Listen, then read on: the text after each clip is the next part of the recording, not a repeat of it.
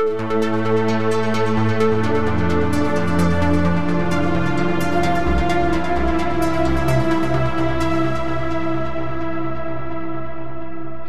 and welcome to the Sensibly Speaking podcast. This is Chris Shelton, the critical thinker at large, coming at you on iTunes, Stitcher, Google Play, and with video here on YouTube.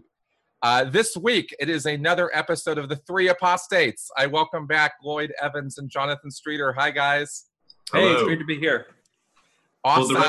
For the record, I am now known as the Lloyd Evans at large. So okay, good. Yeah, just clearing that up. Okay, good. I'll adjust the titling accordingly. Okay, so this week, we're just going to get right into this. I've been looking forward to this. It's always a little bit of an adventure getting us synced up logistically to do these. But Lloyd Evans recently did a video on his channel about the afterlife.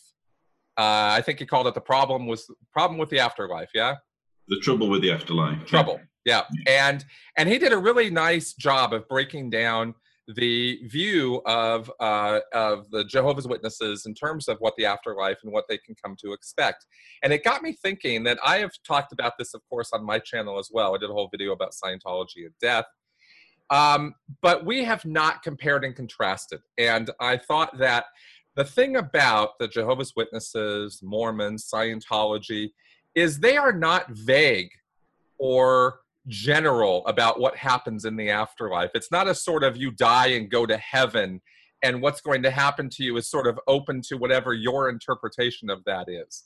There are very detailed ideas about what goes on in the afterlife in all of our former groups that we were involved in. And so I thought it might be interesting to sort of talk about that a bit and see where they compare, like I said, and where they contrast. So I'd like to start. Jonathan. Hey, Chris, yes? Before we get into the details, I think it's worth kind of reviewing the power of certainty over the afterlife and how it attracts people. Like one of the reasons that people stay in these groups is because there's, the fear of the unknown that is involved with not knowing what happens after this life is kind of one of the mortal fears that goes all the way back to the beginning of humanity. And so when somebody comes along and they have this answer, and it's a glorious answer, and it is the most beautiful eternal existence that you could imagine, then that is a magnet for people who want that. And then that becomes held out as a carrot.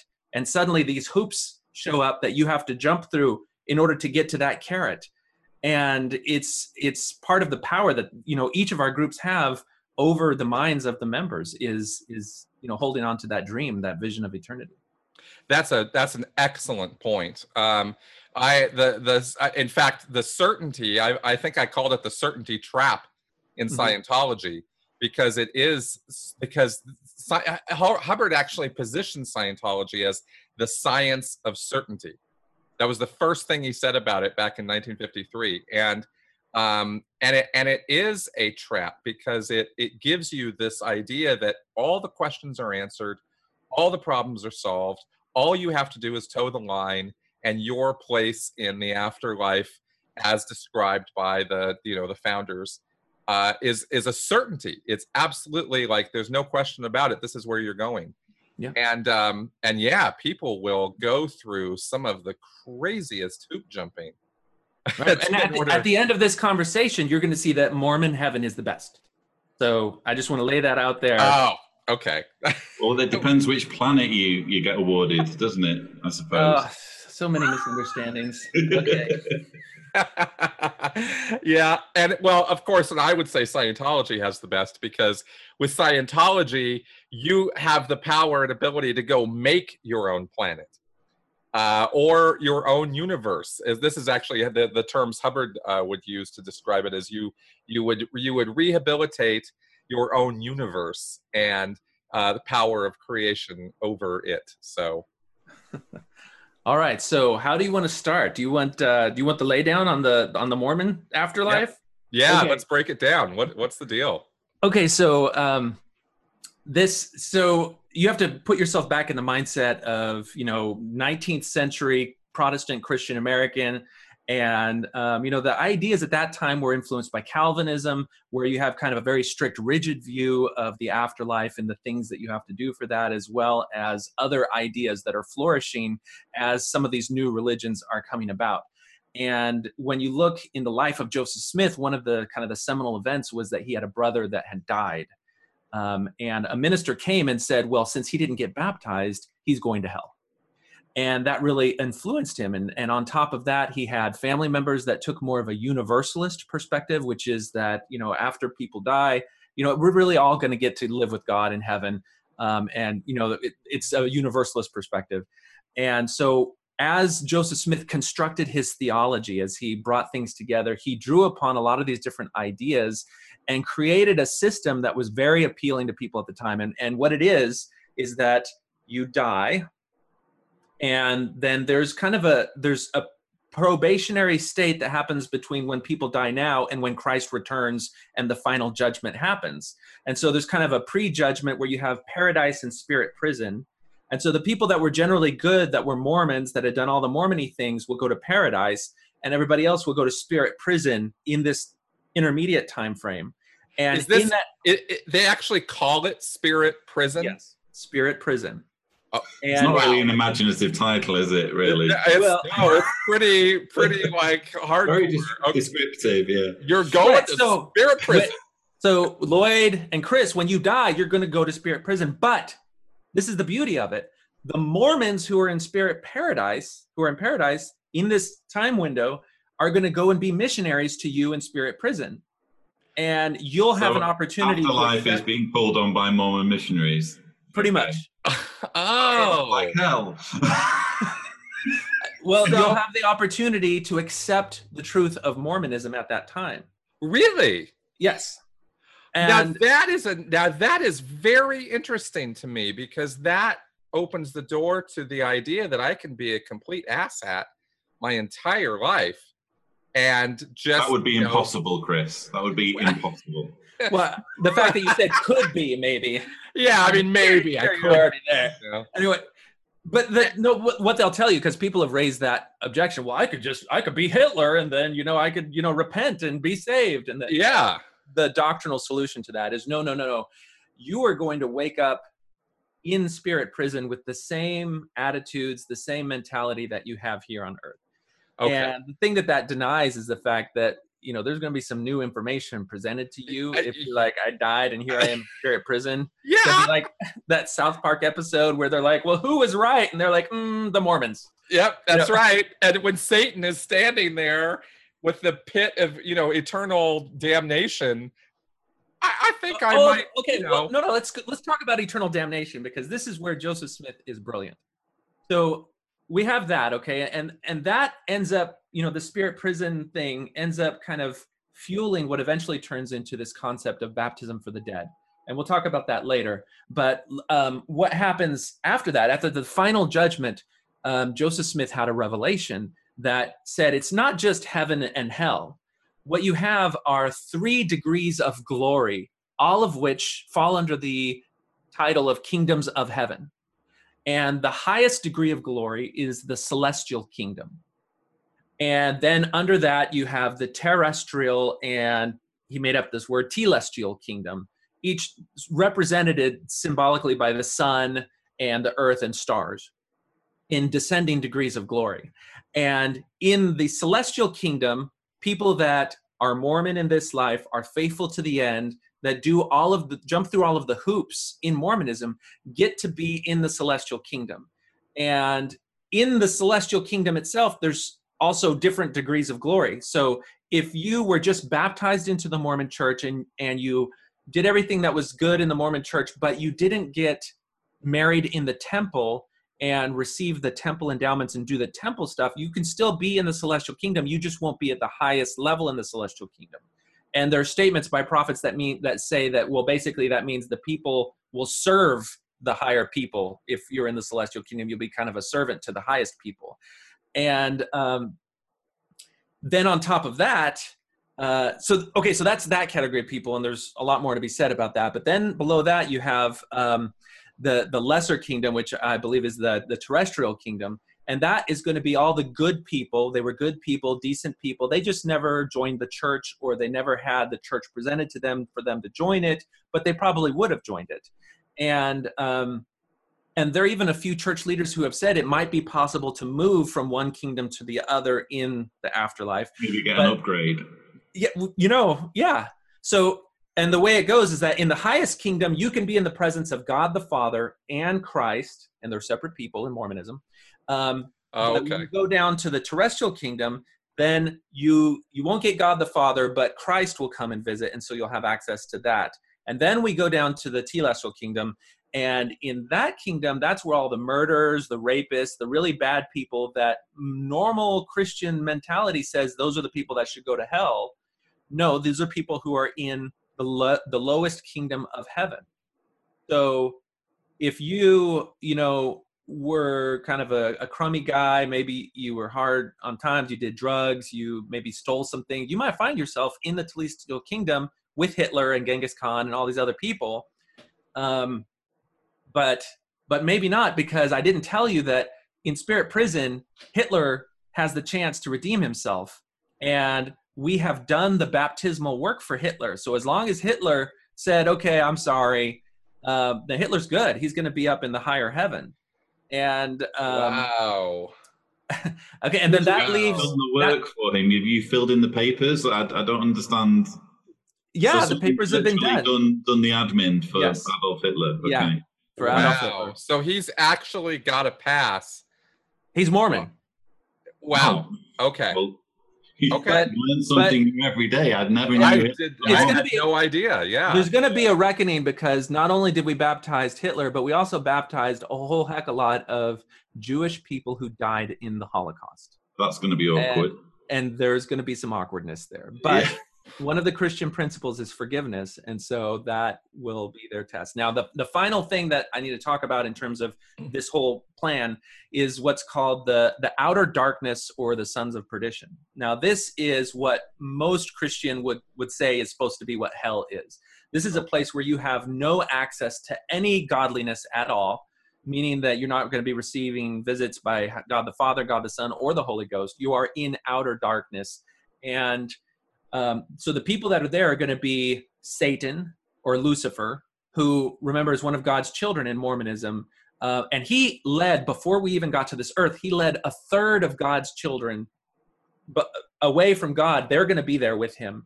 And then anyone who in this life received a full awareness of the glory of God and rejected it. We call that an unpardonable sin, is denying God and denying the Holy Ghost.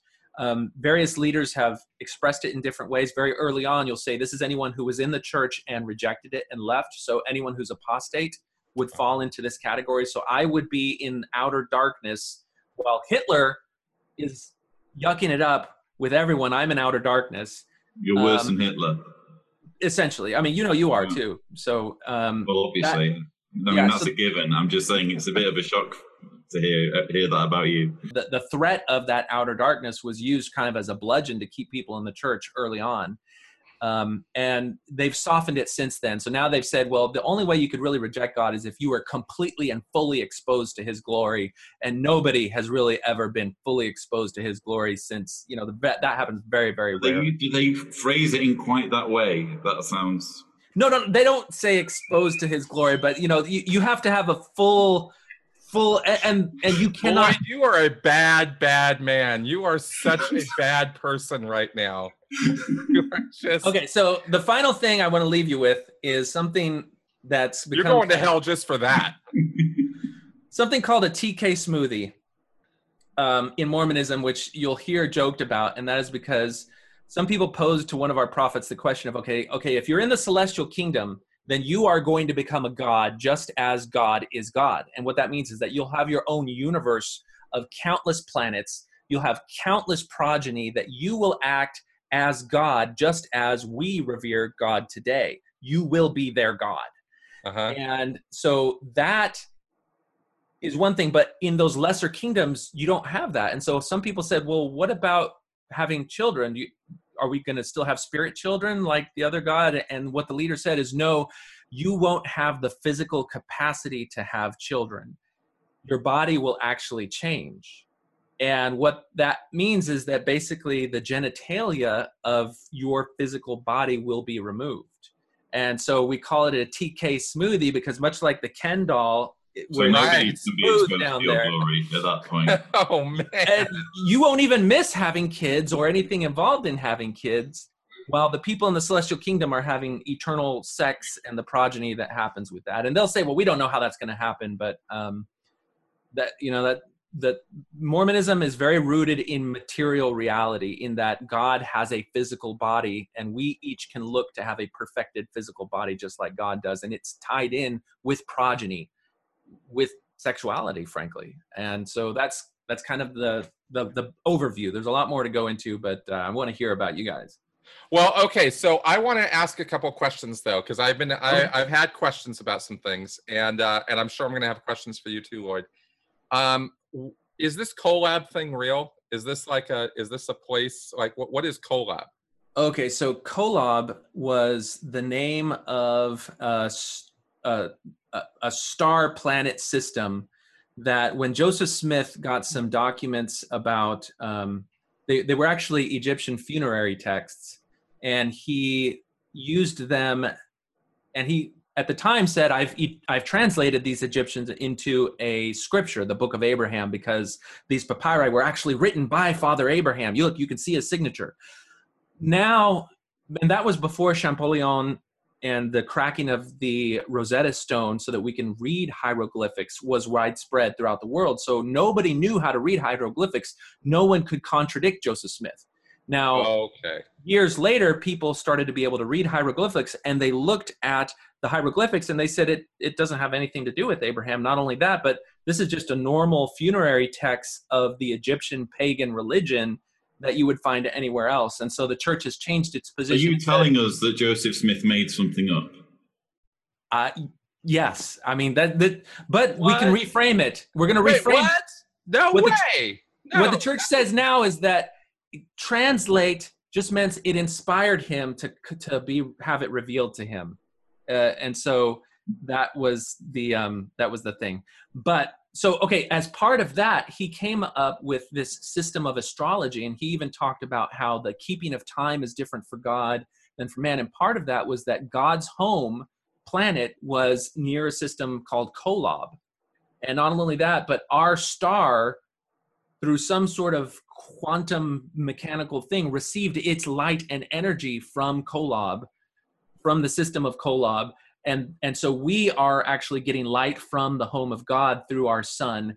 And so that is where Kolob enters into it. And so when we actually have a hymn saying, if you could hie to Kolob, and it's really an aspirational sort of thing where people are wanting to have a connection to God, because we've called that now the home of God. Now the word Kolob is really weird, but if you go back to that era, Joseph Smith was coming up with a bunch of really funny sounding words that he said were the phonetic pronunciation of these Egyptian hieroglyphics. And there was some Hebrew mixed into it because he had hired a Hebrew teacher to teach him some Hebrew. So you'll find some real things tied in with it. And he was always able to say that the reason that you have some Hebrew mixed in with this Egyptian is because the Israelites were with the Egyptians at some point. So it almost ties into the religious narrative of, the Abrahamic covenant and people. So he's basically taking, if I'm understanding what you're saying, he's taking bits from here, bits from there, putting it together, feeding it to people who have no concept of what he's actually talking about, and no scholarly or academic way of confirming any of the information, like reading.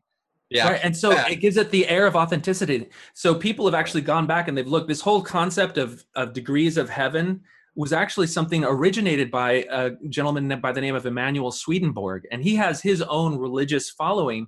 His texts were available to Joseph Smith, and you can see where Joseph Smith would have drawn upon those concepts to articulate his own thing. And since that was already a well-developed theological framework, then it made Joseph Smith seem to have this layers of complexity that gave authenticity to his story.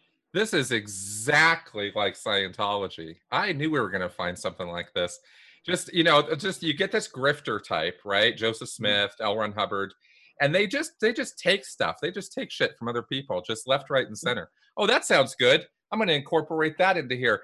And then they become And I don't know, John, you tell me what you think about this, but somebody recently said, a high-level former Scientologist said, L. Ron Hubbard's genius was in marketing.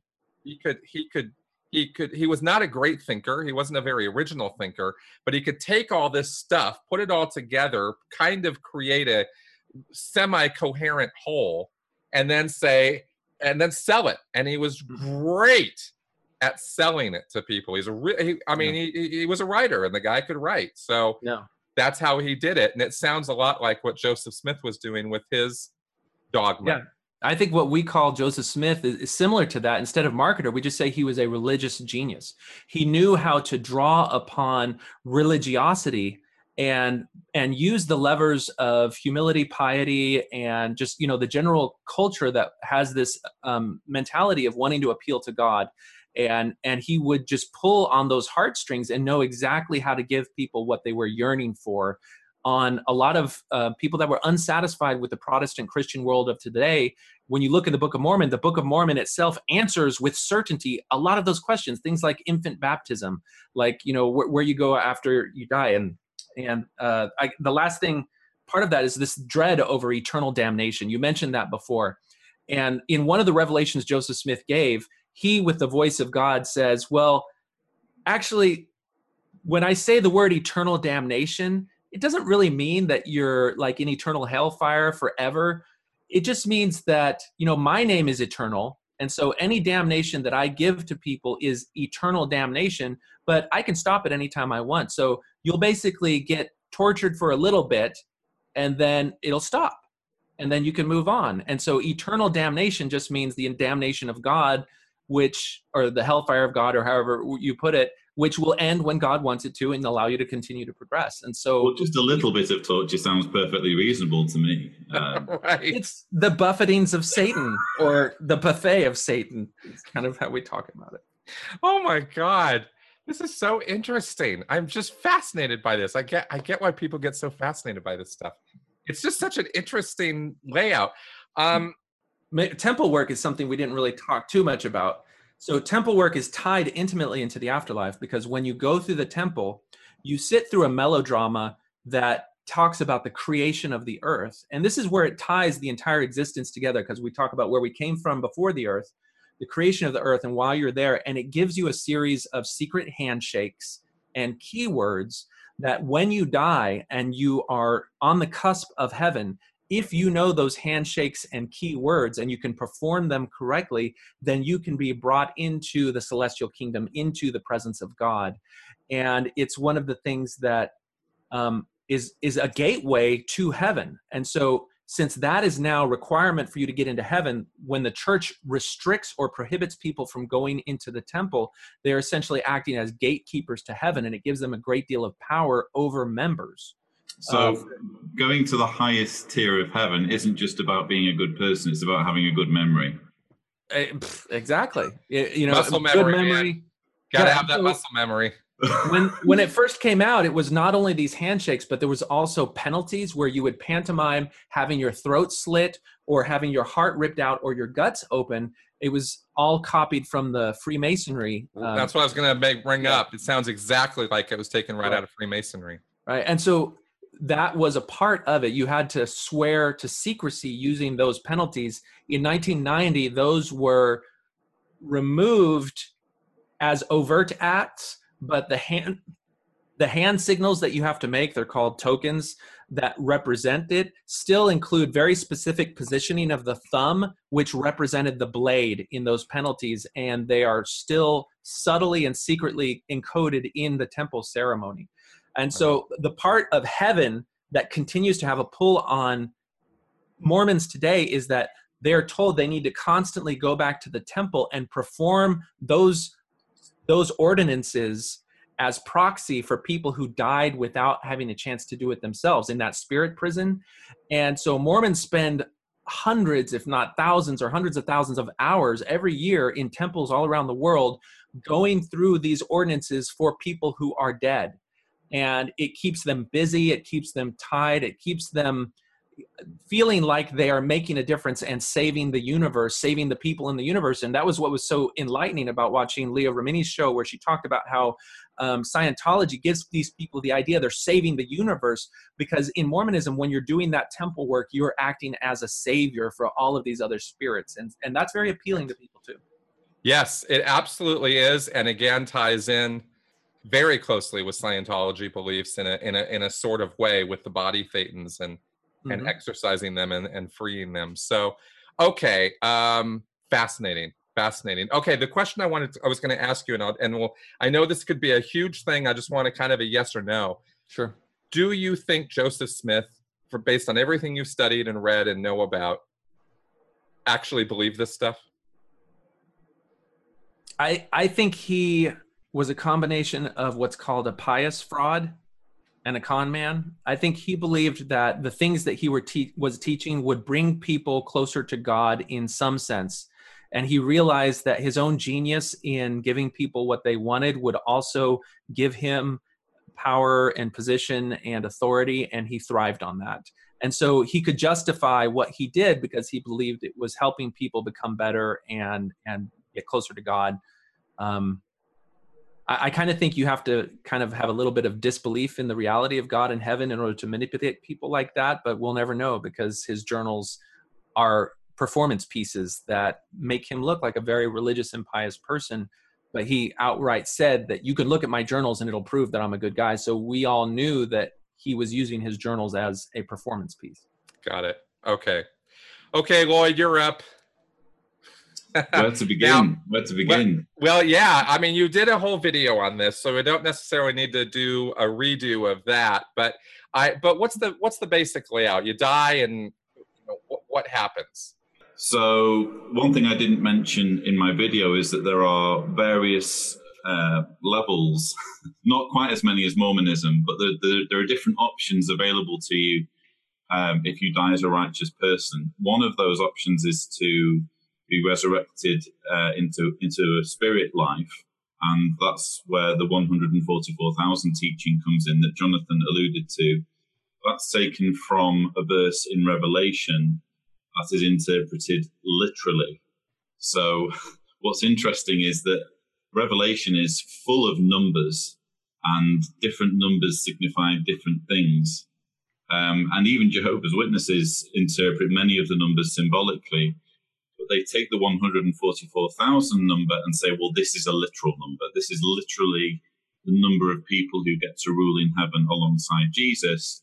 Okay. And this is the number of people that go all the way back to the time of Jesus. So everyone since Pentecost 33 CE, which is when the first kind of disciples were anointed with Holy Spirit, everyone from that point onward who is a faithful Christian gets included in that 144,000.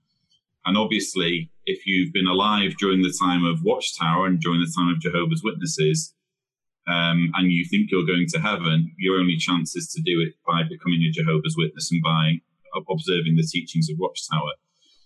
But what's interesting is that in 1935, the teaching changed. They used to think that this other class of people called the Great Crowd were also people who went to heaven as like a secondary level of heaven.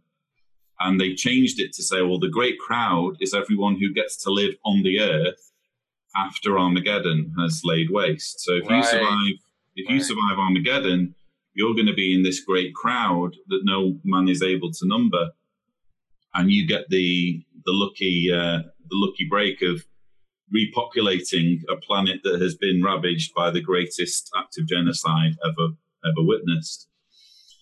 And so those are the two. Lucky you. Those are like the two options. Either you're ruling in the 144,000, and by the way, the vast majority of witnesses don't believe they're going to heaven. The governing body, the men making up the governing body, believe they're in that number.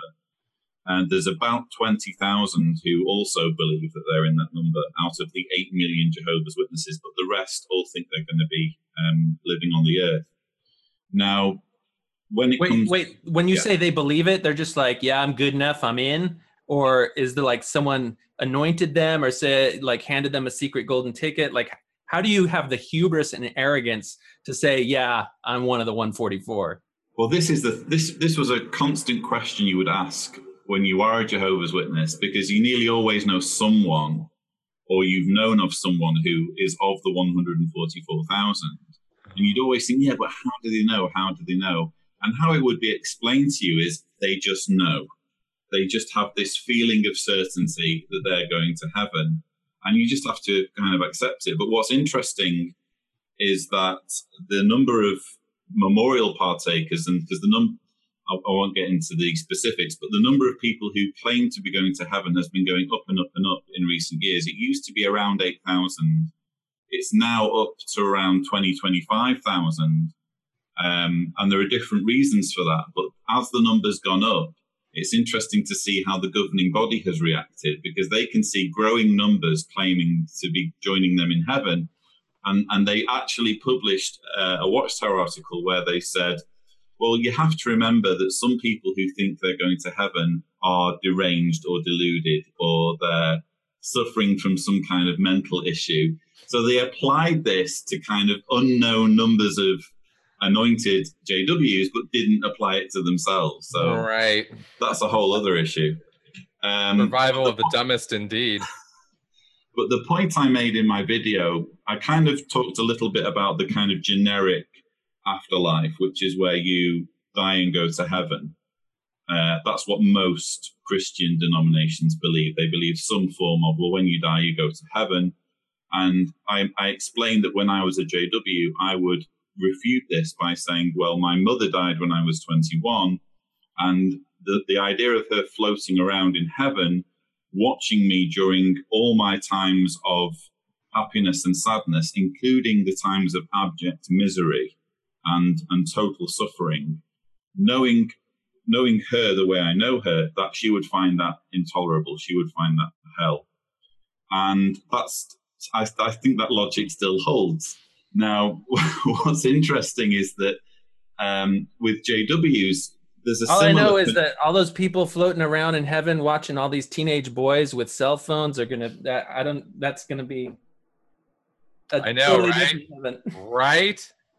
Grandma, no, don't watch me. It's like you get to go to heaven and watch reality TV all day. Like, seriously, that is your paradise? That's your something afterlife? Very pervy going on there, isn't it? I know, right? I mean, if somebody said to me that heaven was going and watching Jersey Shore, 24/7, I would be like, please, for God's sake, send me to the bad place. I know, Well, when I heard you say that, Lloyd, I was reminded, I had the same sort of sensation that my deceased grandmother as a spirit was in the world around me. And so, it's almost like a guilt, scary thing, I don't want grandma to see me doing this. Yeah, exactly.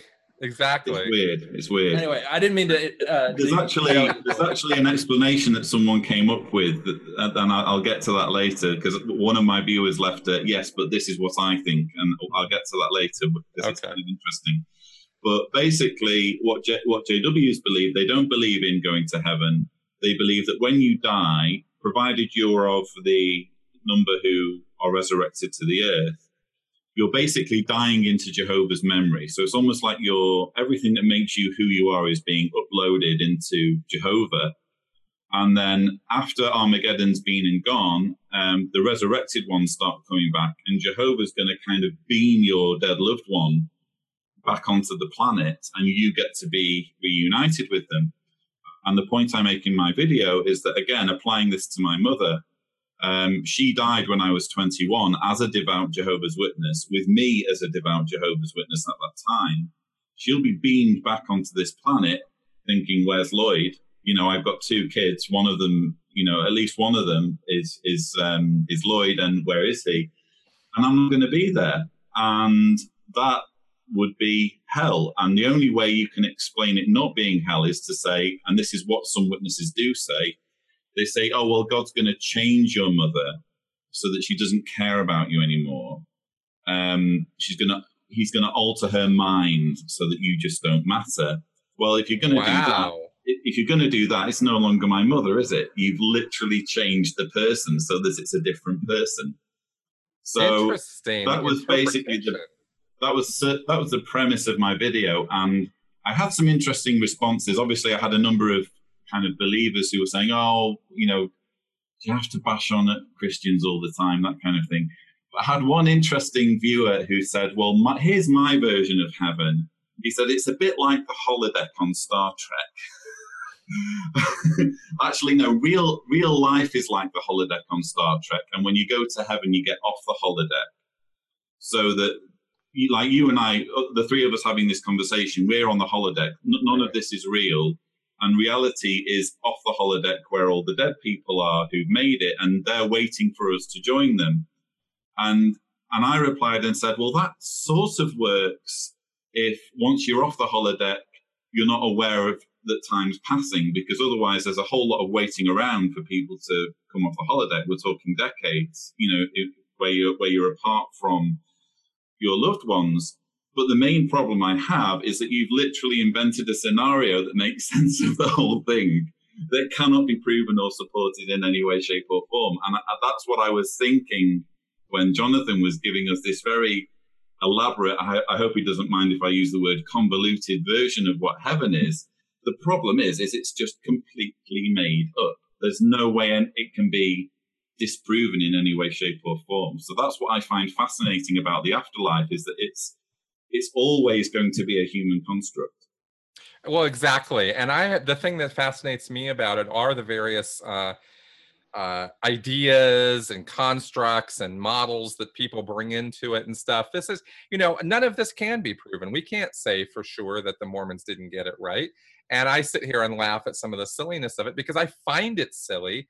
But that's not to say that I'm like trying to ridicule people who really believe this stuff or tell them, you're a moron or something. It's not really the point. It's just more of, I wanted to see the constructionism that goes on between our different groups and how these models work. And there are such amazing similarities from one to the other. I was most intrigued by what you just said there about the fact that your mother was going to be changed by God in order to nullify her feelings toward you simply because you're an unbeliever. That is quite a vindictive God. And I actually have a quote that I can read you. I mean, because I explore this a little bit in my book, because this actually has a very kind of there's a disturbing side to this when you are a JW, because there's actually a verse in the Bible where Jesus says that the dead cannot marry or be married because they're like angels. And this verse makes total sense if you believe that when you die, you go to heaven. But Jehovah's Witnesses and their theology, which teaches about resurrection into a literal paradise earth, it doesn't make any sense. And so there's all sorts of watchtowers that have been written to try and square the circle. And there was one that was written in 1987 that kind of said what I've just said about Mum. It said, human emotions today might make this a difficult conclusion to accept, but it is to be noted that nowhere does the Bible say that God's resurrecting the faithful means restoring their marital status. So, you're imagining your wife has died and you're thinking, what's going to be waiting for me in the resurrection? Is she still going to be my wife? And here it's saying she might not be, and you should just get used to it. And it goes on to say, we have never lived as perfect humans. We cannot be sure how we will feel about past relationships if and when we gain perfect human life in a paradise. So what they're saying is that human relationships and the feelings that we have toward each other are kind of malleable and can be altered or edited by God. And again, my point is, if you're going to do that, you're going to change the person, because we are defined by who we care about. We are defined by our experiences. We're defined by the affection that we have for people who are important to us. So that if you're going to say, well, in the future, none of it's going to matter, well, that's a different person, and that's a different person that you're describing to me. That's exactly right. And it would make God in that scenario a kind of morality or ethics overlord or something. And if you don't toe the line, or you don't you have some other idea than he does, he literally just erases your ideas. I mean, that's That's kind of scary. It's not really a God I want to get behind, to be totally But honest. what's the Scientology afterlife? Oh, well, Well, okay. hold on. Before we get to that, though, okay, Yeah. because I want to hear that, but I still don't have a sense, Lloyd, of what it means to be in heaven as a J-dub. Like in Mormonism, you're going to be a God. You're going to be doing God stuff. So anything we see God. So that's what you're doing. You're having eternal families and war. Like based on the pamphlets I've seen, it seems like heaven in J-dubs is like you're living in a big garden with lions and lambs, and you're No, just that's the earth. That's the paradise earth. Okay. So when you see kind of a utopia depicted on JW publications, it's usually going to be the paradise earth that the majority of witnesses either survive into because they've survived Armageddon, or they get resurrected into because they died before Armageddon and they get resurrected. So and that's where they have the fruit tables and the petting pandas and that kind of thing. So and the 144, what are the 144? They are living in a cloud city. They all have wings and white beards. Wings? I haven't seen any women up there because they all seem to be men. They all have white beards. Jesus looks a lot like Kenny Rogers.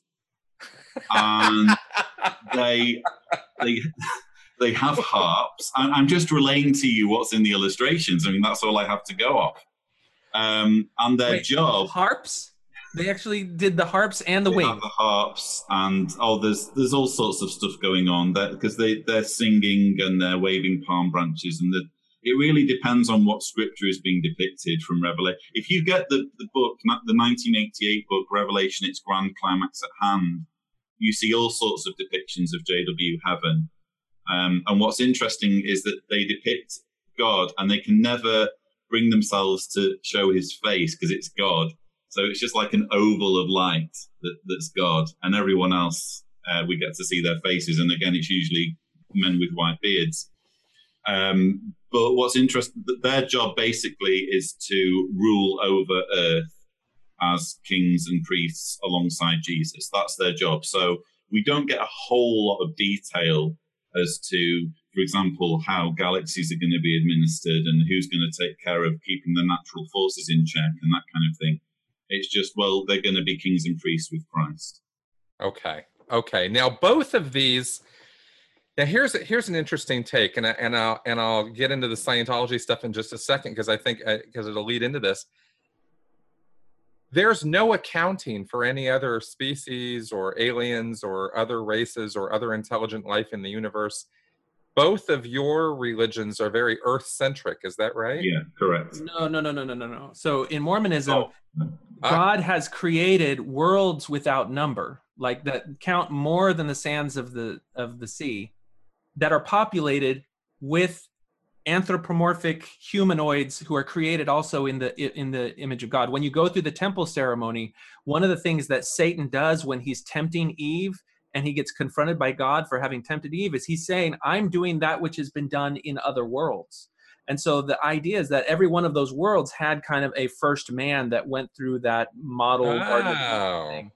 And the difference with Earth, though, is that Earth was the only one of this countless worlds that the people on it were so corrupt that they would actually murder the Son of God. And but you don't have any ETs in Mormon. No.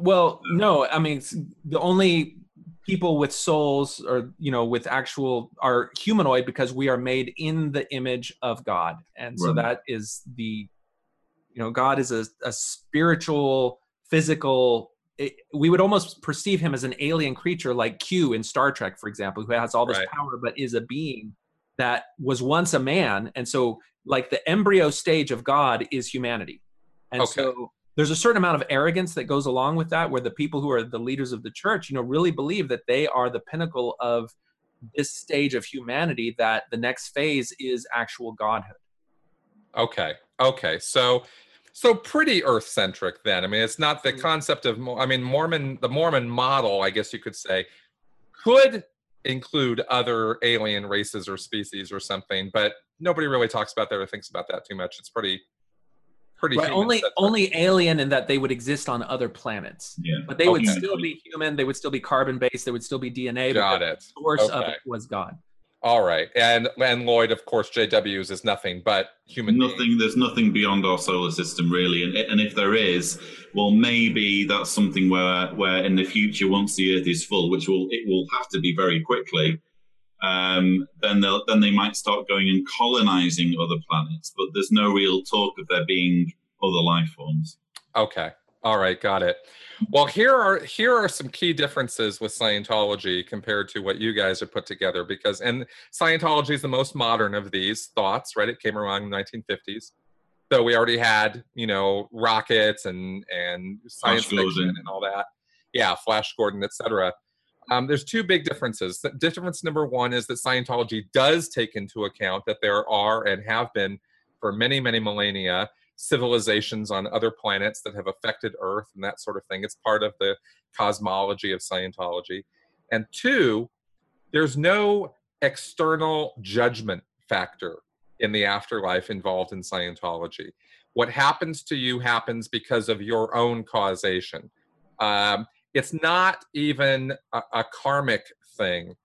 There are consequences to your actions, and if you act evil or you act in a bad manner, there will be consequences for that. But the reason for those consequences is because you are bringing those consequences in on yourself. It's not a cosmic force or separate entity doing that. Hubbard's rationale for that is that man as a spiritual entity is basically a well-intentioned good person or good entity, good they're called thetans. And thetans don't want to be hurting other people or doing bad things. They want everybody to get along and that sort of thing. And so when they act against those good intentions, then they punish themselves for having done that. So Hitler could be off right now being a rock because he's not even up to being a human being or even being a cat or a dog, because he's so he fucked himself so hard because he was such a bad person. So that's part of the morality of Scientology, is it's pretty much on you. But the idea with Scientology is that there is no real afterlife different from what we're kind of experiencing right now. Life is just life. And this physical universe is only here because we all agree that it's here. So how can you fulfill a billion-year contract? Well, what you would do is you would have this body would grow old and die. And then you go to the hospital like you have every time you've died for countless trillinia before, and you go pick up a baby. And now this is your new body and it's your new life. Wow. And you either find a pregnant woman or a baby that was just born that nobody else has attached itself to yet. And you attach yourself as a spiritual being, as a thetan. You assume ownership of and take responsibility for growing this body and living your life through this body. Do you get any time off while you're growing your body? No time off. You could. Hubbard has different places where he talks about this. It could be 3 days. It could be 10 days. It could be 20 years. People get stuck. Thetans get stuck. They don't know where, they get buried in the ground and they're in a box and their body's dead and they're just kind of stuck there because they don't know how to get out, and eventually it decomposes and then there's no body anymore. And then they're like, okay, well, I guess it's really gone now, because they get pretty attached to your life. When you explain it like that, it makes total sense. Yeah. Yeah. So there's so many ethical questions with what you talked about. Like, so then Scientologists would have no reason to oppose abortion. No. Because they do not. No, they don't. Now, Hubbard, but they don't oppose abortion, obviously, because they enforce abortion in the Sea Org. Really? Well, yeah. If you're in the Sea Org, which is the Sea Organization, the highest level of Scientology commitment, 24/7, you're working for the church. That's all you're doing. If you're in that group of people and you get pregnant, they're going to kick you out. And they don't want to kick you out because they don't have any facilities to deal with kids. They tried and they failed miserably, and it was just an abject failure. So what they decided is, okay, no more kids. But they want to keep you if you get pregnant. So they're going to encourage you to have an abortion so that you can stay in the Sea Org. So no, there's no qualms about abortion. Hubbard wrote in Dianetics about attempted abortions. And if you screw it up, if you try to abort your kid and you don't succeed and the kid grows, and is born, he's going to have mental image pictures and memories of that attempted abortion, and it's going to screw him up. So if you're going to do it, you better do it right, because an attempted abortion is a bad thing in Scientology, but the act of abortion is not. So so it's essentially a form of reincarnation, what you're describing, and it's just perpetual. Is there any end goal, or is this just like, is there a set number of thetans in the universe and they just continue to inhabit bodies? Well, okay, well, it's thetans. Thetans, sorry. Yeah, thetans. It's like calling Miskovich. Yeah, it's thetans, because it comes from the Greek letter theta. Okay. And no, I guess you could say there are a set number of thetans. There aren't new thetans being created particularly, but it was a little bit, Hubbard was a little gray zone on this. There were a number of places where Hubbard was not quite clear. He talked about how there are younger thetans and older thetans, but he never really ever anywhere described where thetans actually come from. He just said that about 4 trillion years ago or something, there was an entry into this physical universe from wherever thetans were before. And there were various statements that he made that sounded conjectural. Like he was like, well, maybe the physical universe is just the composite of all of our universes sort of combined. We were all thetans living independently in our own little universes in the theta universe, and there was no physical universe. We were just creating things and doing what we were doing. And then a couple thetans got together and said, well, hey, let's make some joint creations. And then some other thetans got along and some other ones, and then boom, big bang, and there's the physical universe, right? And it's a big playground originally that everybody was just going to play in and have fun. But then what happened somewhere along the line is people developed bodies in which to, utilize to mess around with and play with the physical universe, kind of analogous to how children play with dolls, that kind of an analogy. And you would play with the doll, but after a while, you'd kind of forget that you were playing with the doll because the doll was so damn interesting, you became the doll. And you kind of imbued so much life and effort and creation into it. So you become Barbie. Yeah, that's right. That's right. And so in Scientology, bodies are a dime a dozen. You've had billions of them through your time, kind of being stuck in this physical universe where you've forgotten your true spiritual nature, and you are not capable at this late date, after all the births and deaths that you've experienced, and all the bullshit that you've experienced, and all the horrible things you've done over all this time, you've sort of degraded in your awareness and your ability, and you've come down to this place where you're now stuck on Earth. It's a prison planet. You were sent here long ago by another volcanoes.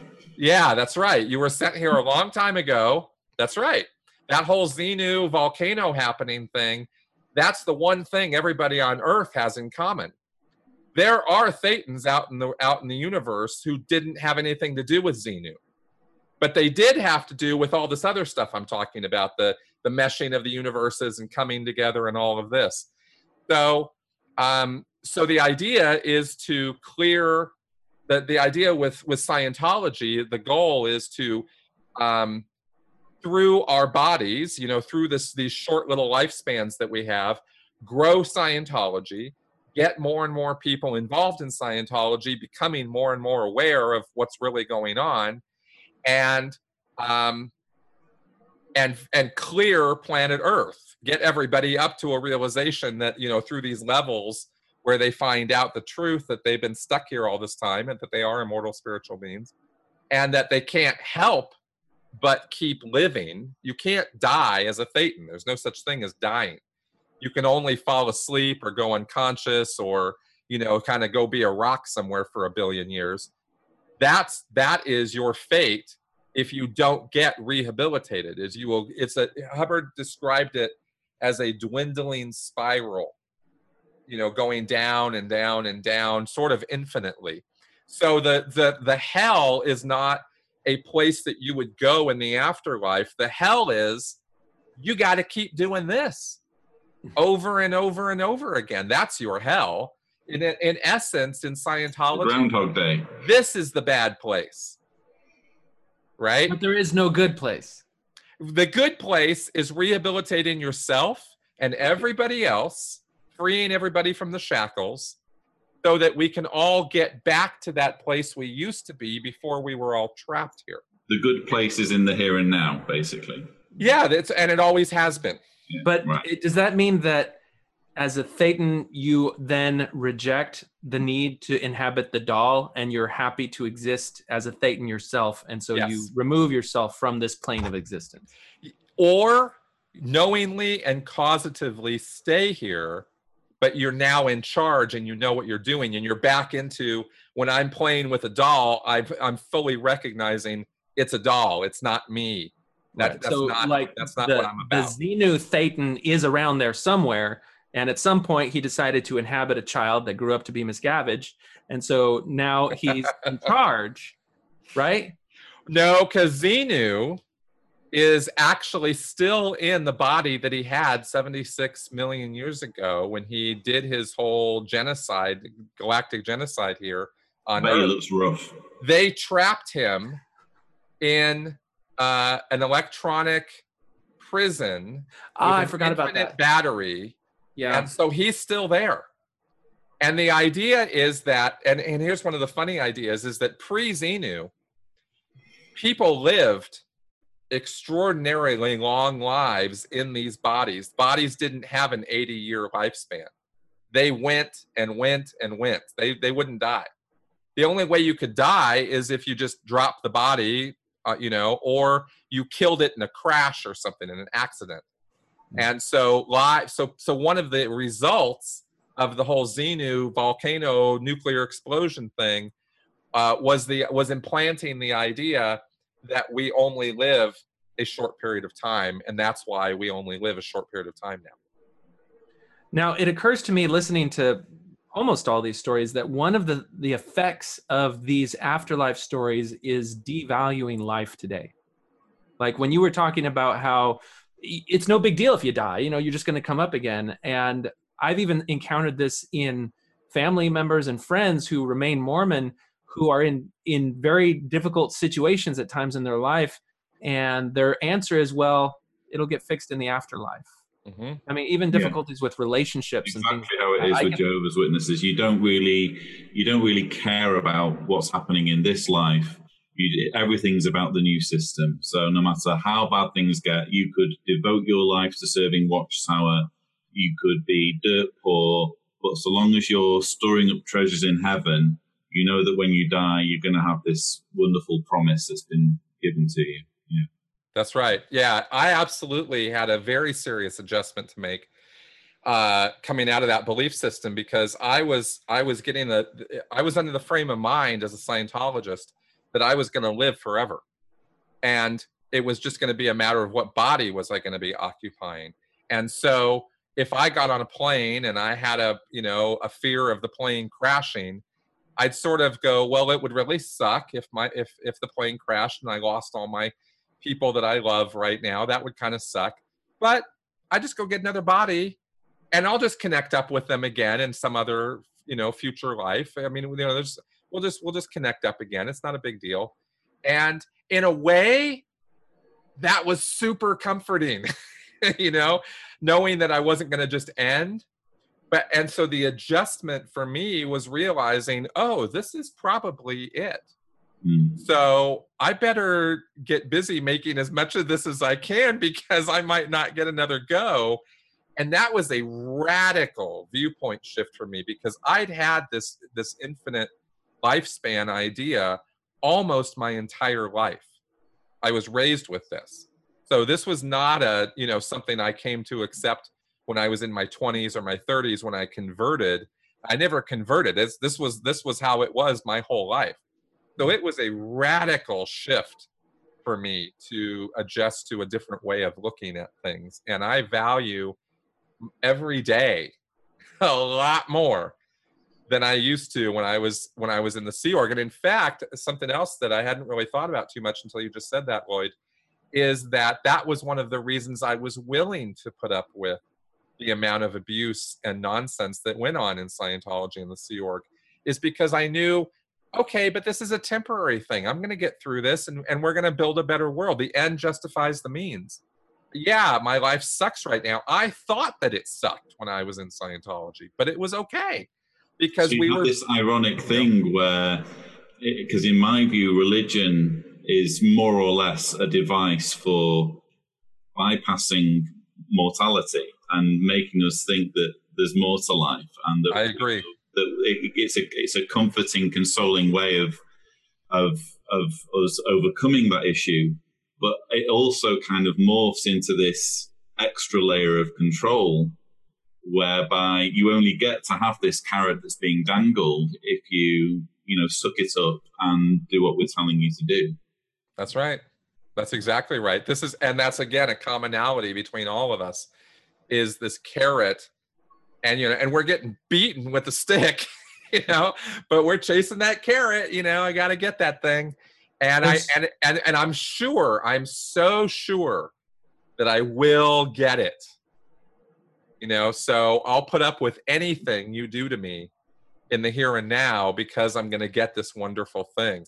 And I talk about logical fallacies, man. That is just we put up with a lot of bullshit because of that. We did. There's a darker side of this concept of devaluing life in your own existence, and that is that, like in Mormonism, if you devalue life in that way, and if you say that, okay, well, if somebody dies here, we can convert them in the afterlife, then that gives you a framework where you could justify even murder to defend the kingdom. And so before Joseph Smith died, he started this secret organization called the Council of 50 that had as one of its driving goals to set up and establish a theocracy where the religious and political government were combined. And they've released some of the documents of the minutes of their meetings, where we're seeing statements made in secret by some of the church leaders that had been made with oaths of, if you tell people this, you're going to lose your cursed head. And these documents have been locked away in the vaults of the church leaders for over a century. And they recently were published. And one of the things that was said by Brigham Young, who is kind of Mormonism's Miscavige, is, we're having such a hard time with these apostates or with these other people. It'll be easier just to wipe them out and then convert them after they're dead. Right. And so that mentality, just knowing that it exists within the realm of possibility when you are filled with this religious fervor and mindset, is very dangerous and damaging. Well, I've got another dark connotation, which was fairly recent. There was a murder-suicide in Keego Harbor, Michigan, which I talked about on my channel, where a mother killed her two children, who I think were going through college, and her husband basically killed her family and then killed herself. And the family was being shunned by the local congregation of Jehovah's Witnesses. But in the suicide note that was left behind, there were things that were said that implied that she did what she did because she thought she was doing her family a favor by basically expediting them through to the resurrection. Yep.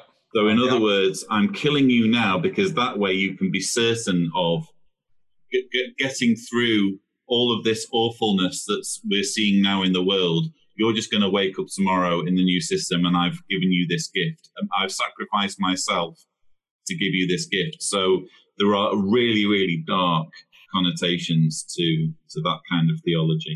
Yeah. Absolutely. It opens the door also to, why not just go, mass shootings of kids in schools is no big deal because they're the innocents. They're good in heaven now. It's all You've good. almost done them a favor because they don't have a chance to grow up and make mistakes. And that's right. That's exactly right. We have that same concept where before 8 years old, you're innocent. If you die before 8 years old, you're going straight to the celestial kingdom. Right.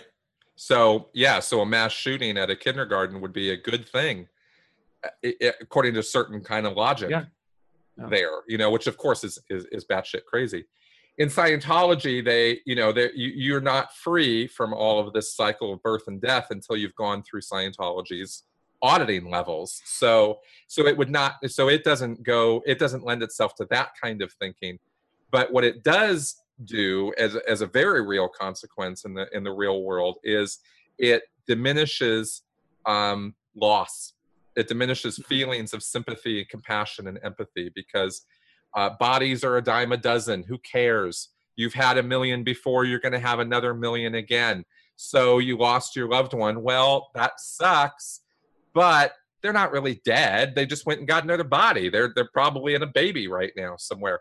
And Scientologists will use this in a consoling way. I mean, they're not completely callous about loss, but they really, honestly, unless it happens to them personally, they don't really care that much, because it's like, he's just going to go get another body. It's not a big deal.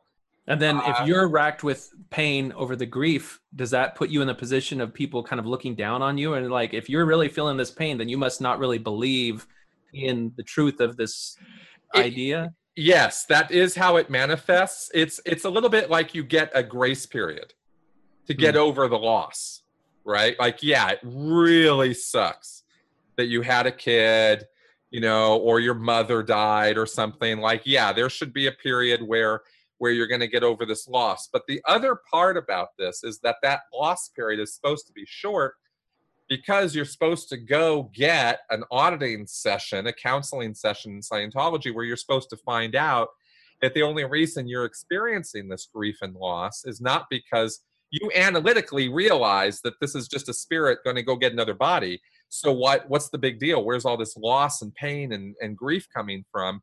Well, it's coming from earlier traumas you've experienced, which probably go back to some instances where you killed people and caused that kind of pain and suffering to others. And that's why it's coming back and being revisited upon you now. You're pulling that in, so to speak.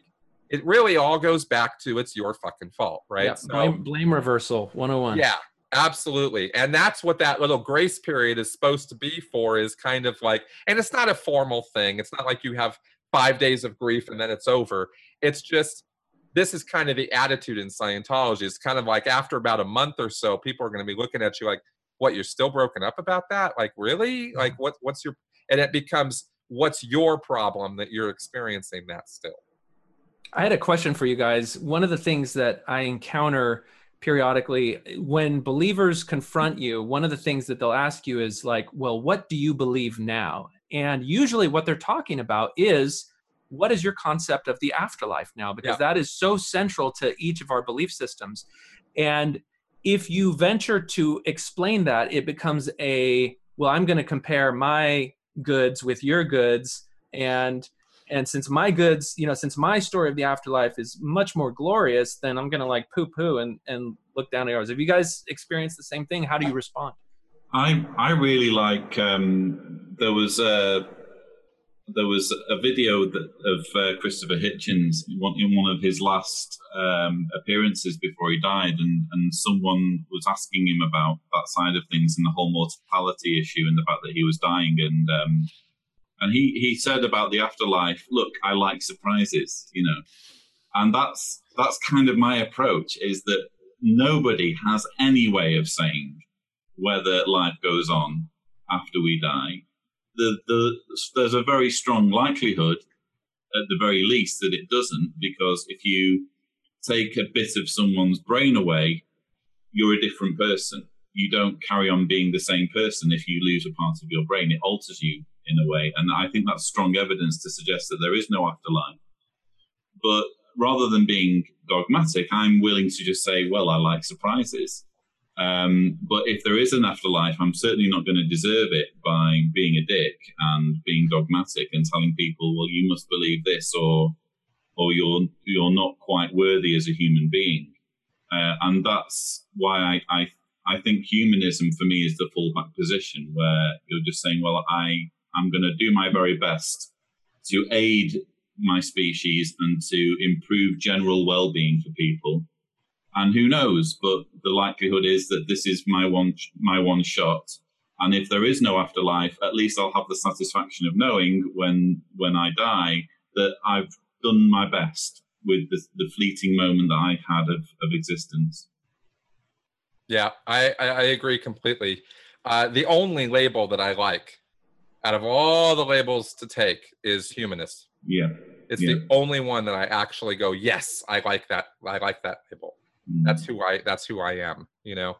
And I just tell people straight up, in terms of afterlife, I just say, look, I don't know, you don't know, no one of us can know, so let's just find out, you know. Because it could be that life is something we don't even, consciousness is something we don't have a clue about right now. I'm not saying that we don't have any clues about it. I'm saying it could be that it's so different from what we think right now, or even are capable of thinking, that it could be, you know, red is blue, black is white. I mean, you know, you die and suddenly, like, you know, you get a whole different view of the world or something.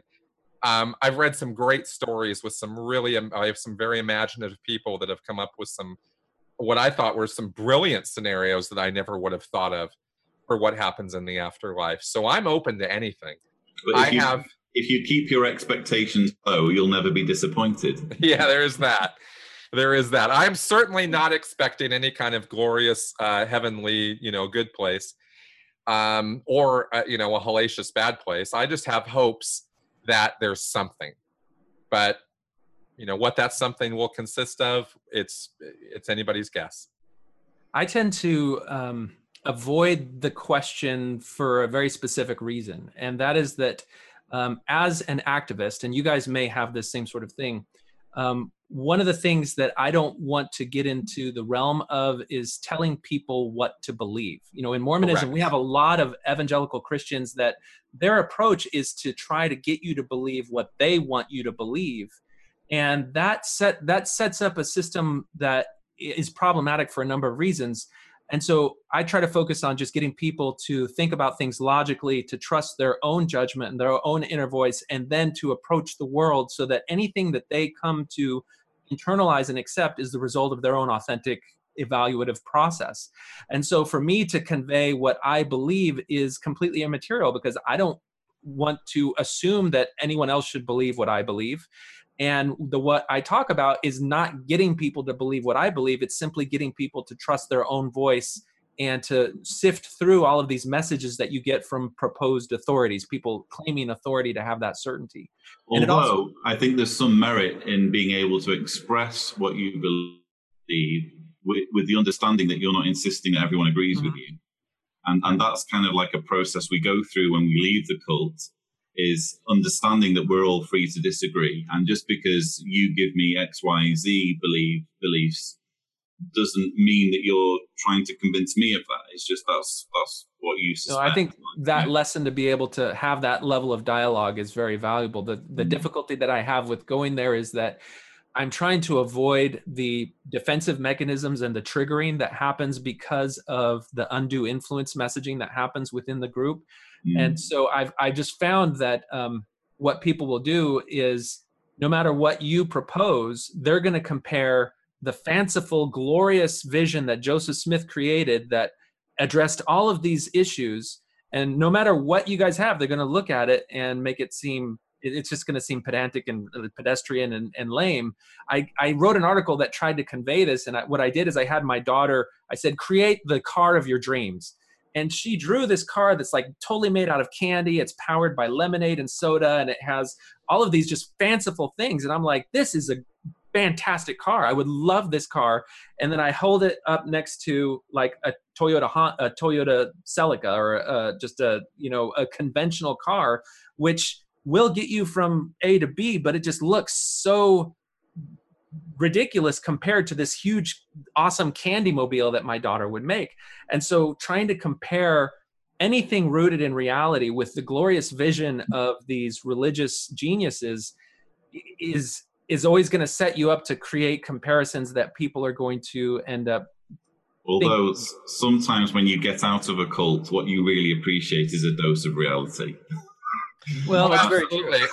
I think we could probably agree, though, that trying to tear down somebody's idea of the afterlife is probably not the best way to approach changing hearts and minds. I don't think that attacking or maybe even attacking is the wrong word, but going after or going in on a person's idyllic, this is the carrot they are holding on to so strongly because it's the good part of the belief. It's the reward. It's the thing they're going to get. That's not how I don't think trying to take that down is going to get you any allies, because even if you successfully deconstruct it, they're just going to resent you because they had this wonderful idea. You took heaven away from me. You took it away, right? And the harsh reality of life is not necessarily a lot of fun. Like I said, although we need to be able to have these conversations. Absolutely. Ideas. I think it's just a case of how you pitch it, and so I think at the right time too. Yeah, exactly. Yes, it's timing, and when we're talking about these things, we're talking about them on our channels. For example, we're not kind of evangelically going around and knocking on people's doors and saying, "Here's what I think, and you should think it too." Right. May I share with you the revelation of the Corolla today? Yeah.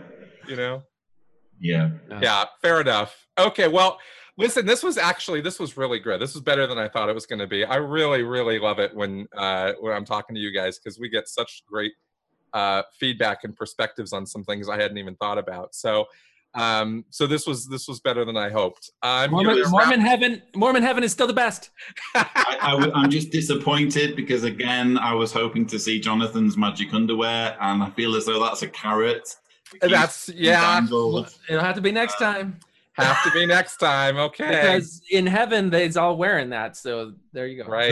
Right. All right, guys. Folks out there, any comments, criticism, feedback, good, bad, or sideways, go ahead and leave it in the comments section below here on YouTube or at sensiblyspeaking.com. And if you're listening on iTunes, Stitcher, or Google Play, please go ahead and give this show a rating and review. I definitely appreciate your feedback and want to know what you guys think, and anything else that you think we might want to cover on this podcast. Go ahead and throw your suggestions my way, because I'm always open to them.